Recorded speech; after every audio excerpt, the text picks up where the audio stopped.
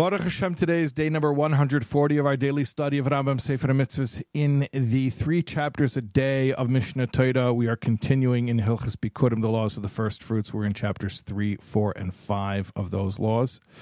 We have 2 mitzvahs today.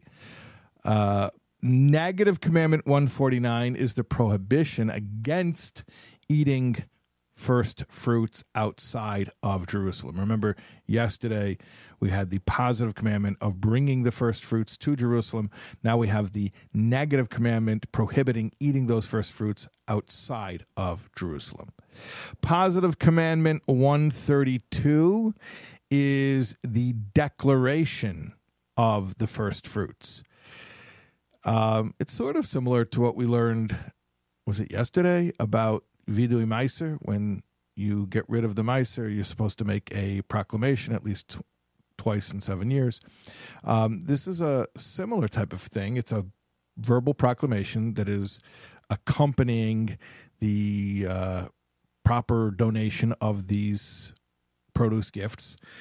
When you bring the bikurim, the first fruits, to the Holy Temple, so you have to recite a prayer of gratitude. The whole concept of bikurim, of first fruits, is the idea of gratitude. You may recognize the wording of this prayer or this proclamation because it appears in the Haggadah, where we say, Arami oived ovi, an Aramean, which means Lovan, sought to destroy my forefather, which means Yankiv, our forefather Jacob.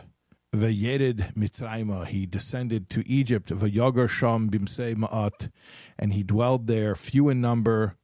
Vayi Sham lagoy gadol otzim v'rav, but he became there a great and mighty, numerous nation. The verbal proclamation that accompanies bringing the Bikurim accounts a very brief little history of the Jewish people from the patriarch Jacob through the enslavement in Egypt, and gives praise to Hashem for his kindnesses, bringing us through those travails and to our own land where we can grow crops and bring first fruits. Okay, those are our mitzvahs today. We'll see you tomorrow for more, God willing.